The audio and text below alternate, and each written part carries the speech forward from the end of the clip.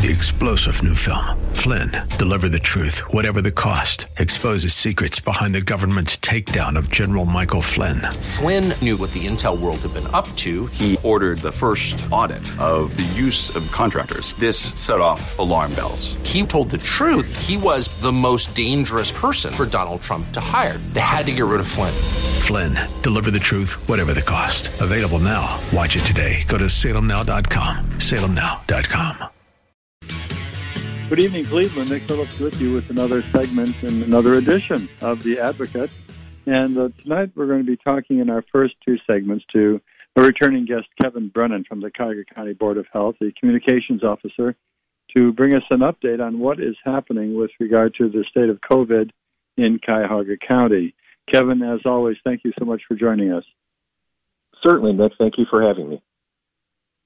Well, we've been talking for months now. We're on our one-year anniversary of talking about COVID and COVID pandemic. We have seen the birth of vaccines. We now have 3 vaccines out and about. We have an active vaccination process and program. We have the numbers going down. What can you tell us about how are we doing? Let's first start talking about the numbers. How are we doing COVID infection-wise, number of infections and hospitalizations, ICUs, and deaths? Well, our case counts are going down, Nick, which is encouraging, as are the fatalities. So everything is headed in the right direction in terms of numbers, as are the vaccination numbers. We're starting to, see a slight increase in, vaccine supply, and this has resulted in us being able to put a few more people through at each of our clinics. As you know, we do one in Berea every Wednesday, and then we have sort of a traveling one on the weekend on the east side. And we've been able to increase the counts for each of those by a few hundred over the last couple of weeks based on the fact that we have a little bit more vaccine. So that is encouraging. How is that translating, do you think, into the drop in cases being reported? Well, I think what has happened by and large is with the governor's plan to begin with what they call the 1A group, in which our responsibility was vaccinating EMS personnel primarily, and the state worked with the pharmacies to work inside of the nursing homes to get the people who were living in long-term care environments to get them vaccinated, because we know that's where a large number of the fatalities had come from that area. So by getting the people who lived in those environments and worked in those environments vaccinated and then working backwards from there, that seems to have been a very sound strategy and has helped reduce both the infection rate and the fatality rate. That's interesting that we're moving in that direction. You know, I was driving out through northern Ohio last night and driving out past several large intersections around Summit County and Stark County. I noticed that the bars and the restaurant parking lots were packed. Are we getting any reports that people are really coming out of their pandemic state and starting to do more socialization? And if so, is that going to have an effect, do you think, on the rates again for new COVID cases? Well, I think by the lifting of the curfew, that the governor, he had instated that curfew and then he lifted it. I think that was a relief to the business community, certainly, because they could expand their hours of operation, and people who felt comfortable going out maybe before the pandemic in terms of they weren't very sound believers in the validity of the virus, or now we could have people who are, possibly been vaccinated who are feeling a little bit more adventurous and going out. But, I think it's a little bit of a race in terms of we bring more people together, and we have the strains that are out there, and we know that those are more infectious than what we began with a year ago. And then we are vaccinating, thousands of people each week. So it's kind of we're running side by side here, and then we're hoping that, we can eventually get more people vaccinated. And then those people that choose not to get vaccinated, maybe they can be protected under this, the term that people have heard, herd immunity. But we are still a very long way from that. So, we still have quite a ways to go. You mentioned non-vaccinations. Do we have an idea of what percentage of public who are eligible for vaccinations are choosing not to have vaccinations? I don't think with any sound numbers we're there, Nick. I think what the state's reflecting on and focusing on here going forward with the electronic dashboards that they have at coronavirus.ohio.gov is the number of people who are choosing to get vaccinated, and they're very, forthcoming with those numbers. I don't know that there's a really good estimate in some of the sectors as to who's not getting it. I know early on when we talk about long-term care here again, there was a reluctance on a number of people's part to get the vaccine the first time around. But people in those environments have been offered the vaccine either 2 or 3 times. And I think now that it's come around a few more times, there's been a better uptake of vaccine in that population. For us here in Cuyahoga County, with regard to people who have received both doses, have we had any unique cases with regard to adverse effects, such as death, hospitalizations, or some types of documented significant reactions like anaphylactic shock or something? Any of that going on here with the vaccinations we have now? Not that we've been made aware of. So I can't say with certainty that it hasn't happened. I mean, I'm certain that we would know if someone had died from the vaccine for sure. But in terms of people having allergic reactions, as you mentioned, anaphylaxia or anaphylaxis, I'm not sure, if that has been reported possibly to a private physician or a private hospital system, but we have not been made aware of it at the Board of Health. My wife and I have volunteered to work out at Berea at the pods, helping the people who were taking their time out to see if they're having a reaction. And each time we were there, we'd see hundreds of people and hadn't noticed any reaction at all to either the first or second shot, at least within the first 15 minutes. Are we hearing anything more about the dreaded second shot and what kind of reactions people are having? Well, it seems to be that a lot of people have a reaction to the second dose. It seems to be more Moderna, anecdotally. I will mention I don't have data to back this up, but anecdotally it seems to be more Moderna than Pfizer at this point.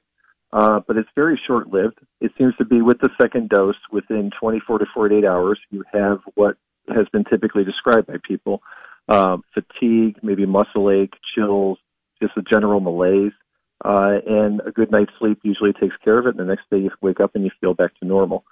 So, and it tends to be it skews a little bit older in terms of the reaction.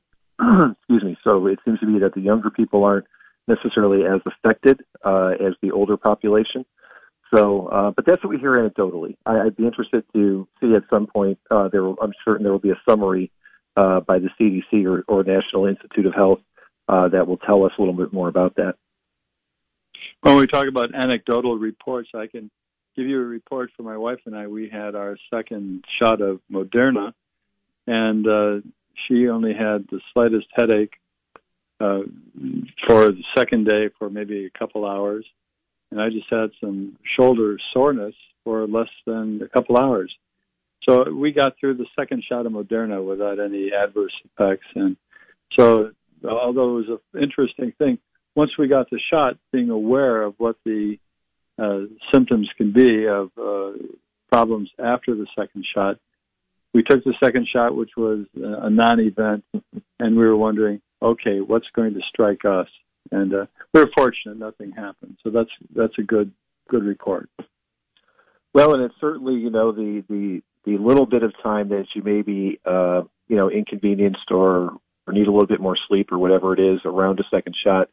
That is certainly a much better option than continuing to run the risk of contracting COVID.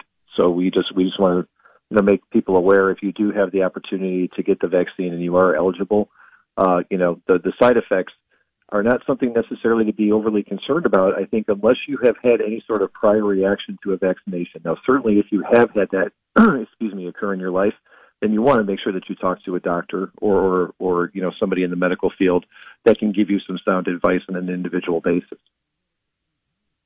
Well, just to be safe, the day after the second injection, I had that day cleared off, but I felt so good the second day I went into the office and went to work anyway and able to just enjoy a normal life.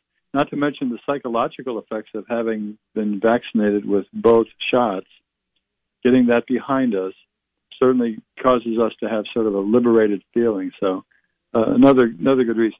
Even though we don't do everything, knowing that we can do things, we can be freer, is a good feeling.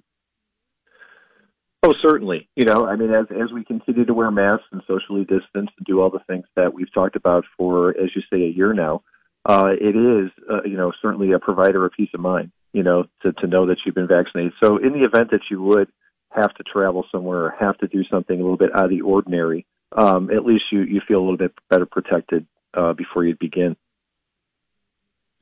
Well, and that's there. And we can see, from what I'm hearing, travel is starting to come back, and people are making reservations for airlines and other vacation spots. And certainly 2021 is going to be different than that missing year we have, 2022.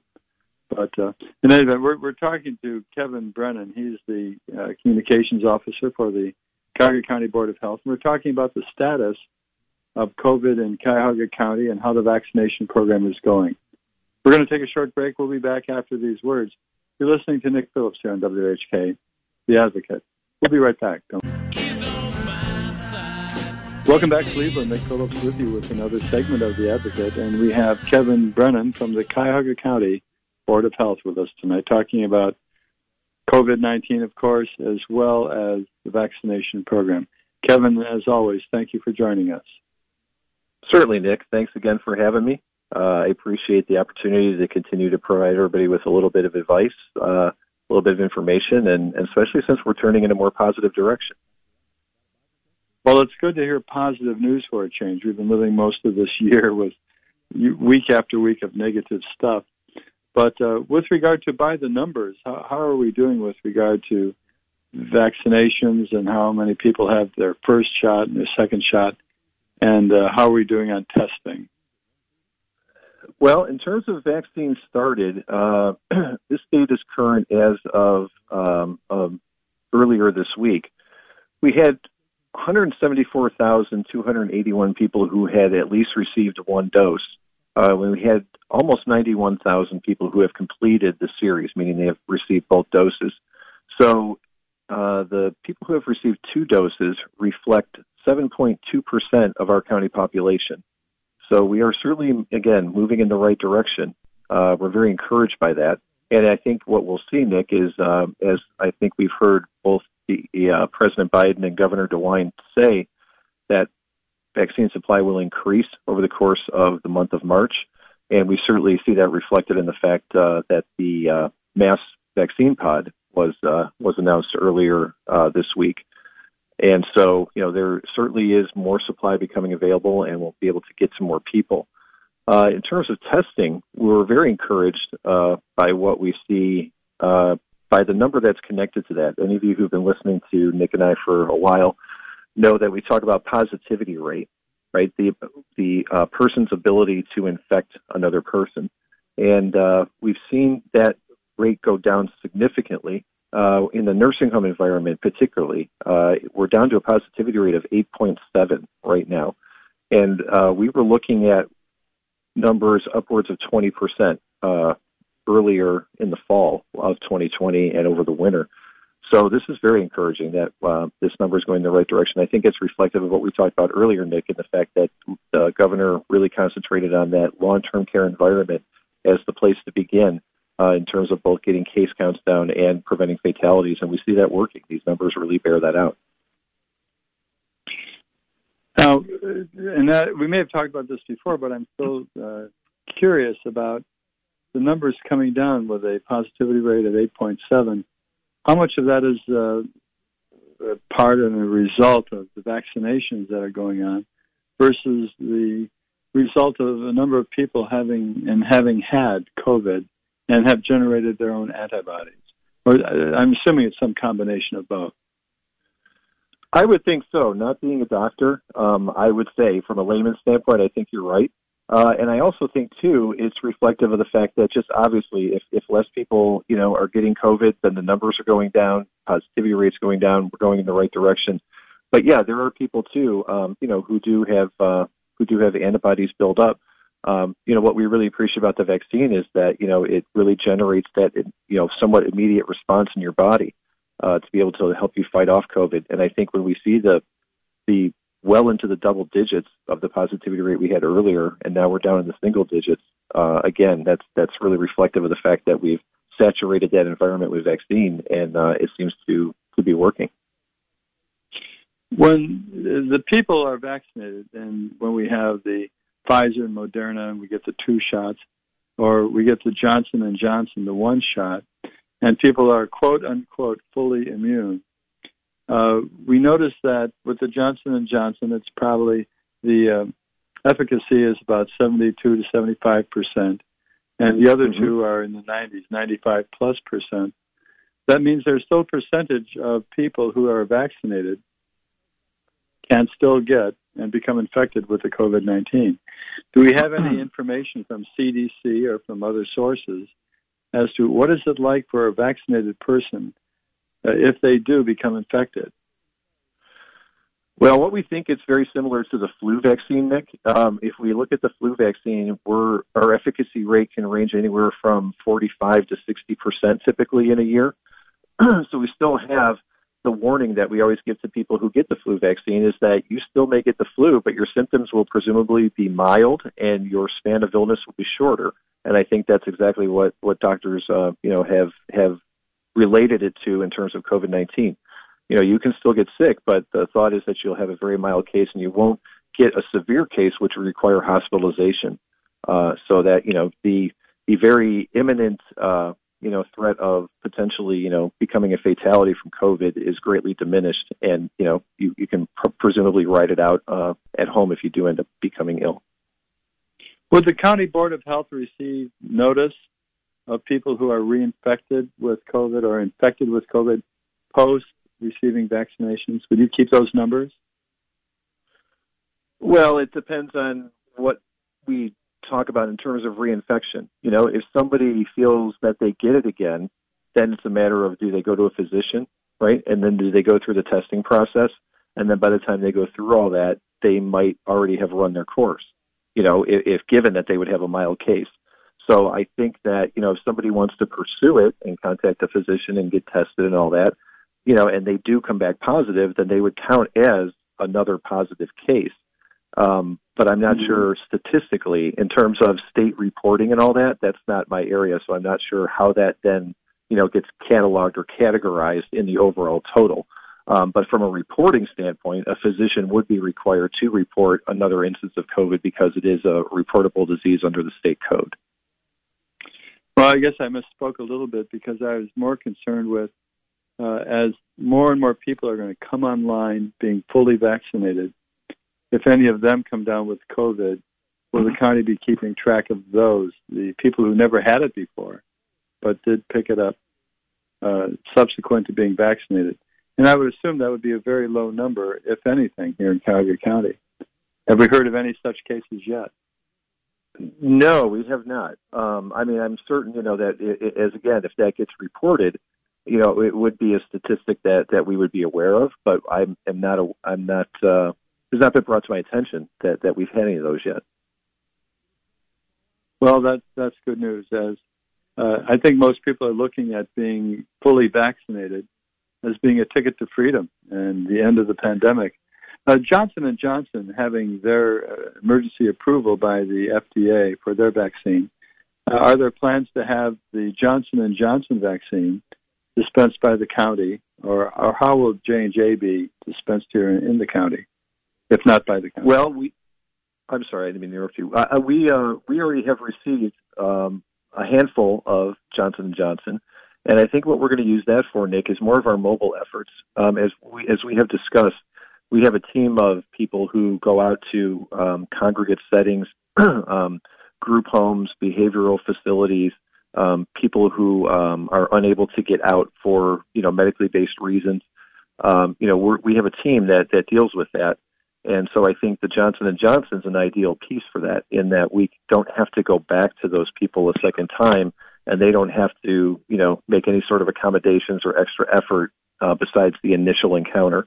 So it's really a one-dose vaccine is ideal for those kind of situations. So we're very glad to see the introduction of the Johnson & Johnson because it makes our job a little bit more efficient in those environments I mentioned. As people are listening to this and listening to the news and reading about the vaccinations, I think most people know that there are 3 vaccines. If people want to choose a particular vaccine, do they have to take the vaccine given at the location they're going to, or is there some way they can choose what vaccine to take? No, unfortunately, it's not like going to the grocery store and picking it off the shelf. It's whatever the clinic provides at that time. Now, that's not to say that when you go to a mass vaccine clinic where thousands of doses are being given out, that you won't have more than one available. But I'll tell you the way that we work it is, we have, to this point, only brought one type of vaccine to a clinic because it's just easier to manage.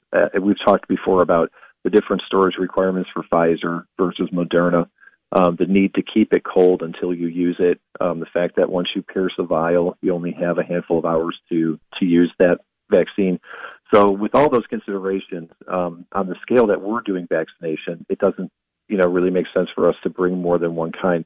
But when we talk about this piece that's been discussed by FEMA now and the governor the other day about the mass vaccine clinic at the Wolstein Center, you may there possibly see more than one type. I'm not certain of that, and I can't speak to that with any sort of authority. It's just my speculation that, they may have more than one type available at some point. Oh, good. Well, we'll have to keep your eyes open if you're going in. We had the Moderna. We'll keep everyone advised how that works.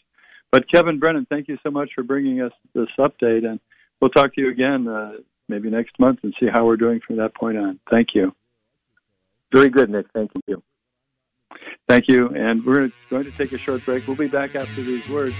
Don't go away. You're listening to Nick Phillips here on WHK, The Advocate. We'll be right back. Welcome back, Cleveland. Nick Phillips with you with another segment of The Advocate.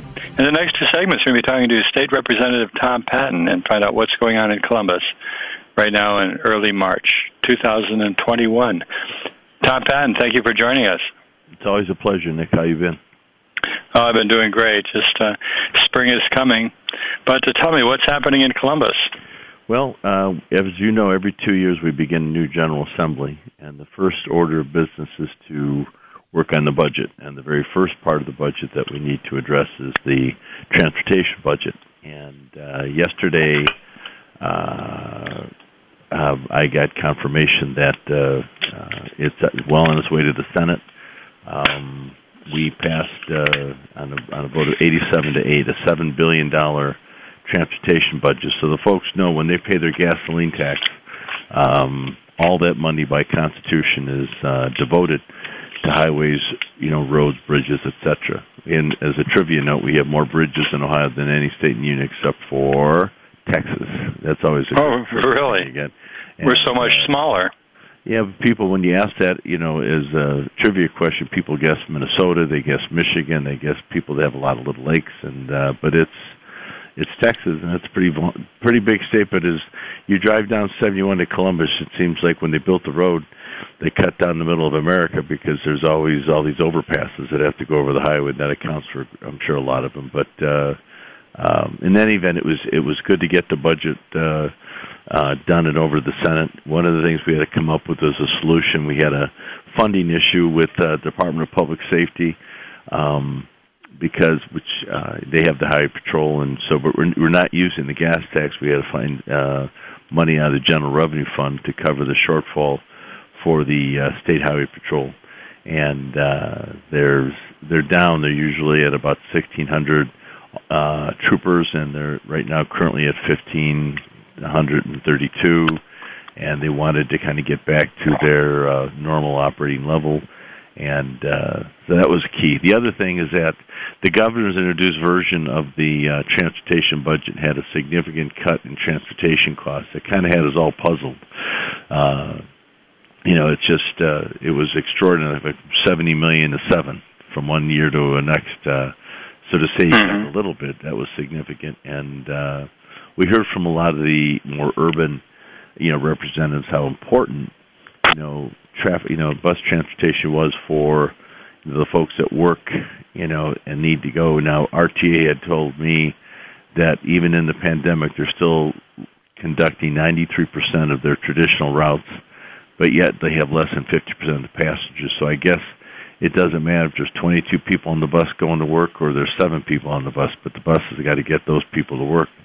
And so it's still vital, and I think that we were able to satisfy the folks, in the RTA world, or the COTA, which is the Columbus RTA world, and the other bus services throughout the state. And so we were able to get that passed along, and obviously we're working on a bill that we'll probably vote out next week, and that's a school funding fix.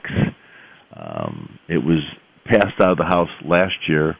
Bob Cupp, who's the current speaker, it was called the Cupp-Patterson bill, because he had begun working on it before he stepped into the speakership role. And what I did in our district, I have Strongsville, North Royalton, Olmsted Falls, and Berea, and I had all 4 of my superintendents take a look at the plan to see if they would sign off on it, which they all did, and to make sure that they felt that it was fair to them, and to their districts. And so we had voted on it last year, and the Senate, the Senate kind of got it a little bit later, but there was some thought that they knew it was coming, but the finance chairman over there thought there might be a better way to do it. So we've just gone ahead and tweaked it a little bit, but sent over kind of the same version of it with some optimism that we can get this problem. This has been a problem since the first 1991 court case filed by a gentleman named Gerolf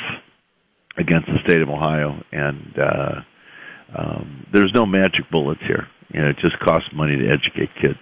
And if people, is there going to be much realignment of funding, or will all the school districts get proportionally what they have been getting, or are we seeing any changes here? Yeah, no, I think they'll actually, all of them will see some additional funding. But what we have to come up with is a way that we can fill in. It's not going to be rolled out year 1, 2, or 3. We have to give ourselves some time to kind of build up to the point where the state can begin providing from the General Revenue Fund the additional money it's going to cost for the schools.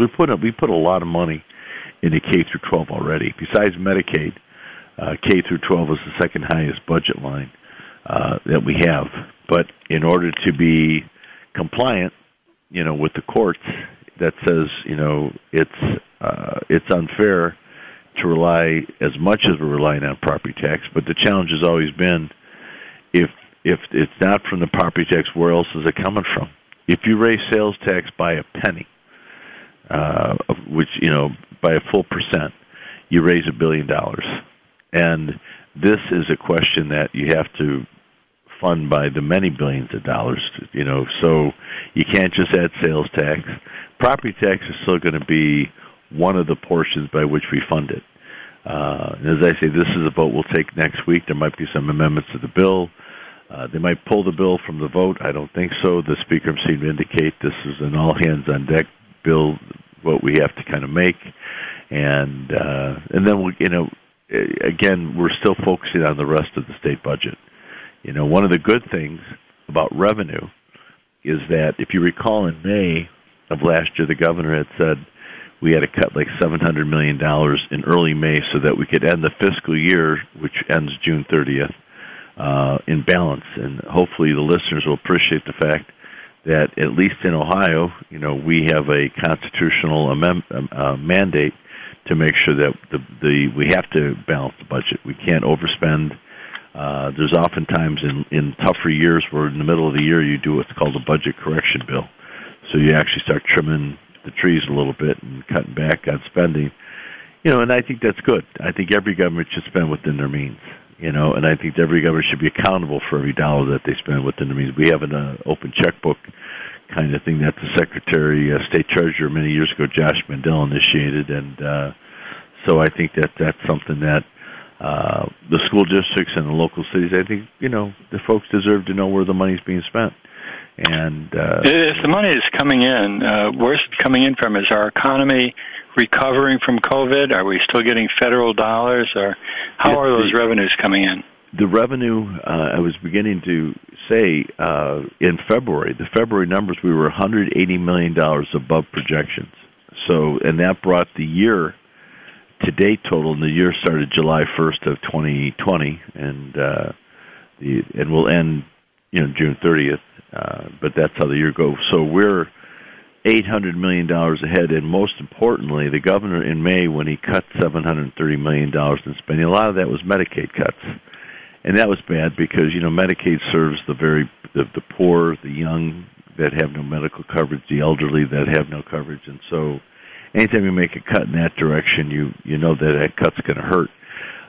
But everything got cut to get to that last, 7 weeks of the fiscal year. And the governor at that time said he didn't want to touch the rainy day fund because he fully expected, as I did, that we have like $2.8 billion in the rainy day fund. That I'll recall that when John Kasich was sworn in, we had 89 cents. So in the years from John Kasich till now, we've been successfully able to save away that $2.8 billion with the B. And surprisingly, we haven't touched it yet. And it looks like we might not have to. So the economy is doing much better. I think the federal stimulus has kept companies working, has kept employees working. And the question that comes up is if they're working from home but their offices are downtown, should they be paying their taxes at home or should they be paying their taxes, at the place of employment? That's a good question. That has not been fully vetted out yet. Some of the folks that live in different townships, as an example, I have Olmsted Township in my district, and right next to that is Columbia Township. Townships don't pay income taxes. It's one of the benefits of living in a township. Of course, it's offset by the fact that you don't get your garbage picked up, and other services that like snow plowing and things like that. You've got to be creative in coming up with ways to do that. But people go in there with their eyes wide open. The great example has been Olmsted Falls, Olmsted Township. A lot of people have made the argument because they intersect each other. You're in 1 minute you're in Olmsted Falls, the next minute you're in the township, the next minute you're back in the falls, the next minute. I know that is so complicated. We're talking to State Representative Tom Patton about the state of Ohio. We're going to take a short break. We'll be back after these words, so don't go away. You're listening to Nick Phillips here on WHK. Welcome back to our final segment of The Advocate tonight. This is Nick Phillips, and we have with us tonight Ohio State Representative Tom Patton, who joins us from time to time, and we're enjoying his presence tonight, updating us on what's going on in the state of Ohio. Tom, thank you for joining us, as always. Appreciate it, Nick. Last time you were on was in the early part of November, and we were still living with COVID, and we still are living with COVID. The vaccinations have started. We think that we're starting to see the light with regard to the reopening of the state of Ohio. How's it looking from your standpoint? How are we doing with the vaccinations and the economy? I'm greatly encouraged. I thought that the governor had put on Friday of this a few days ago, the governor had a press conference where he announced some mass vaccination points. They selected Cleveland State. It's close to an area of people that are currently have been underserved, both on the economic scale as well as the racial scale. There's been a lot of folks have pointed out that fewer minorities by percentage have been able to get vaccinated. So hopefully, they think they can do 6,000 vaccinations a day over like 8-week period. That will include both 3-week shots. But I think that the vaccinations are already starting to tell the story. The number of cases have gone down. The governor at one point has said, when we have 2,500 or less cases a day for 10 straight days, I'll reopen the bars and restaurants till they're normal operating. And that happened a couple weeks ago. And now I think he's saying that if we get to less than 50 cases per 100,000 people a day, and I don't know how many cases, I guess you do the math, 100,000 divided into 11 and 6 million people, you'll figure out how many cases a day that would be. then he's going to open up the state. But I think that, everybody should, we're all, I shouldn't say we're all adults because we have children, but, we live in a world that, some people put their seatbelt on the moment they get in the car. Other people choose not to. Some people decide to, talk on the phone while they're driving. Some people choose not to. And same thing with texting. I was disappointed. The governor kind of wanted to get that texting bill in. And, candidly, we had enough folks that objected. They thought civil liberties were more important. People or adults should make the decision. I hate the thought of people texting while they're driving. I really do. And I see it on 71 going down, But back to the COVID, so I think that as the shots roll out, and I was pleased that the president's plan to have everybody vaccinated by May, and I understand that there's a significant number of people that choose, they don't trust the vaccine, they think it was rushed out too quickly.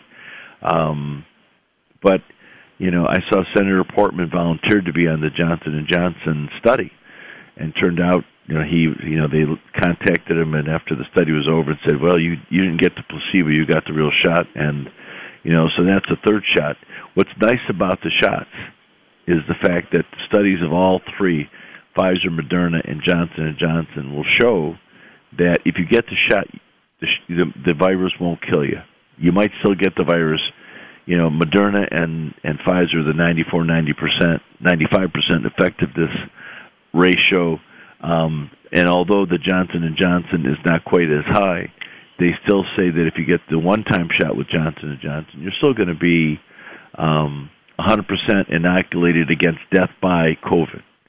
At the end of the day, COVID has hit people, in some cases, deadly, in some cases, severely, in some cases, very mild, and in young people... And we never know what's in store for us. Nobody knows. Yeah, it's like opening up a lottery ticket. You don't know what lottery numbers you're going to have and not have, and but it's and I think the governor's plan to roll this out.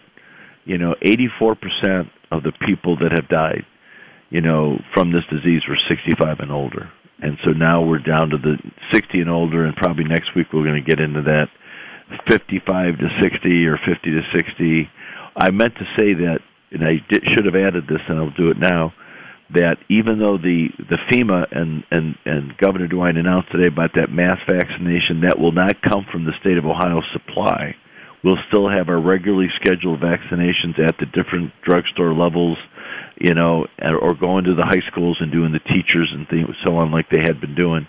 This is an added supply to what we've been scheduled to get, which is an added bonus. So it's not like we're going to go to Cleveland State and then people that would otherwise go to Discount Drug Mart or one of the other places to get their shot will be denied it. So that's a positive. And that, as they say, that's 6,000 people a day.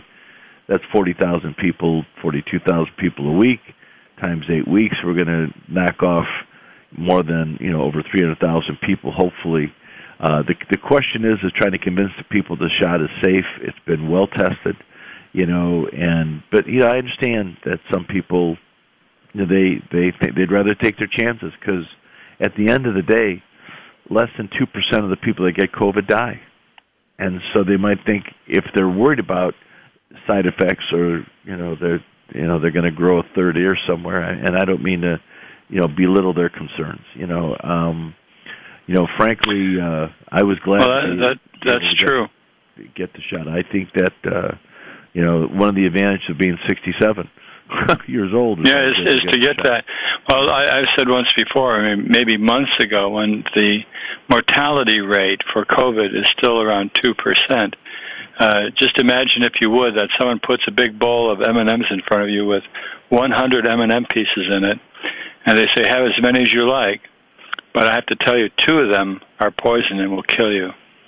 How likely are you to jump into that? So COVID is still dangerous out there, and I know we received our 2 doses because we're old, but have the 2 doses, and it does give you sort of a liberating feeling that there's one less thing to worry about. Now we're looking at the recovery of the economy and our society post-pandemic. I think we could look not only forward to the economy reopening, but when the economy reopens, thankfully to what has been done in 2020, by the federal government, what's being done in 2021 to keep the ship afloat and actually doing better than just being afloat, I think we're going to come roaring back. As a matter of fact, I think so too. Some major economists who are very bullish on on our nation's economy as we come out of this COVID nightmare. And one of the comparisons that we've heard regularly was the COVID being similar to the Spanish flu of 1918.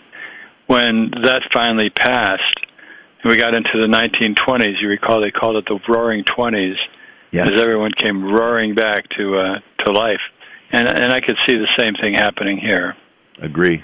I think that'll be, and especially for these businesses that have survived, and I feel so bad for the businesses that have not been able to survive. And but a lot of the companies, that were teetering, this was that final little push to push them over the edge, and that's tragic for the folks that own those businesses or worked at those businesses. But, like, for example, a lot of the restaurants and bars that just couldn't survive with takeout only or things like that. But one thing you'll never have a shortage of is restaurants. Even during the pandemic, new restaurants are opening. So, matter of fact, I would try to go for a fish fry last Friday after I got back in town, and I was pleased to see the parking lots at the restaurants at a later time. I'm almost 8 o'clock at night by the time I got into town, and this restaurant's packed, this restaurant's packed. The churches I normally would consider, but they shut off their fish fries by 7, so they were in consideration. But it was good to see that the people are starting to get back. And as I think you said, once you get the vaccines, or just people that have noticed the numbers going down, and there's always been that group of people that don't care, But I do believe that for the sake of others, if you feel that it's not encumbering you, so I think that folks should probably continue to wear a mask. I know that. Well, I think so until things get better and better, and I think we see things getting better and better every day. Carefully watching the news and watching the statistics, but we certainly appreciate your insight as to what's going on in Columbus, Ohio, for us here in the state of Ohio. State Representative Tom Patton. Thank you. Quick thing. Thank you. But one real quick thing: the mandate is, it should be a personal decision. And, the folk, but I encourage people to wear them, but I think that it's a personal choice. I want to make that point real clear. But thanks for having me, Nick. Appreciate it. Okay, Tom, thank you very much. And thank you for listening. We'll be back next week, same time, same station. So between now and then, good night. In a dream, or in my drifting days after the war, I found a tea room north of the Mozambique shore. Worn Persian carpet on the sandalwood floor, rope-pointed slippers by the bamboo door. On the wall a faded picture of a movie queen, torn from the pages of some ancient magazine. Sleeping parrot, dreaming parrot dreams. And I sat and watched the Zanzibar sunset, sat and drank my fresh mint tea, with nothing to do until morning, and only my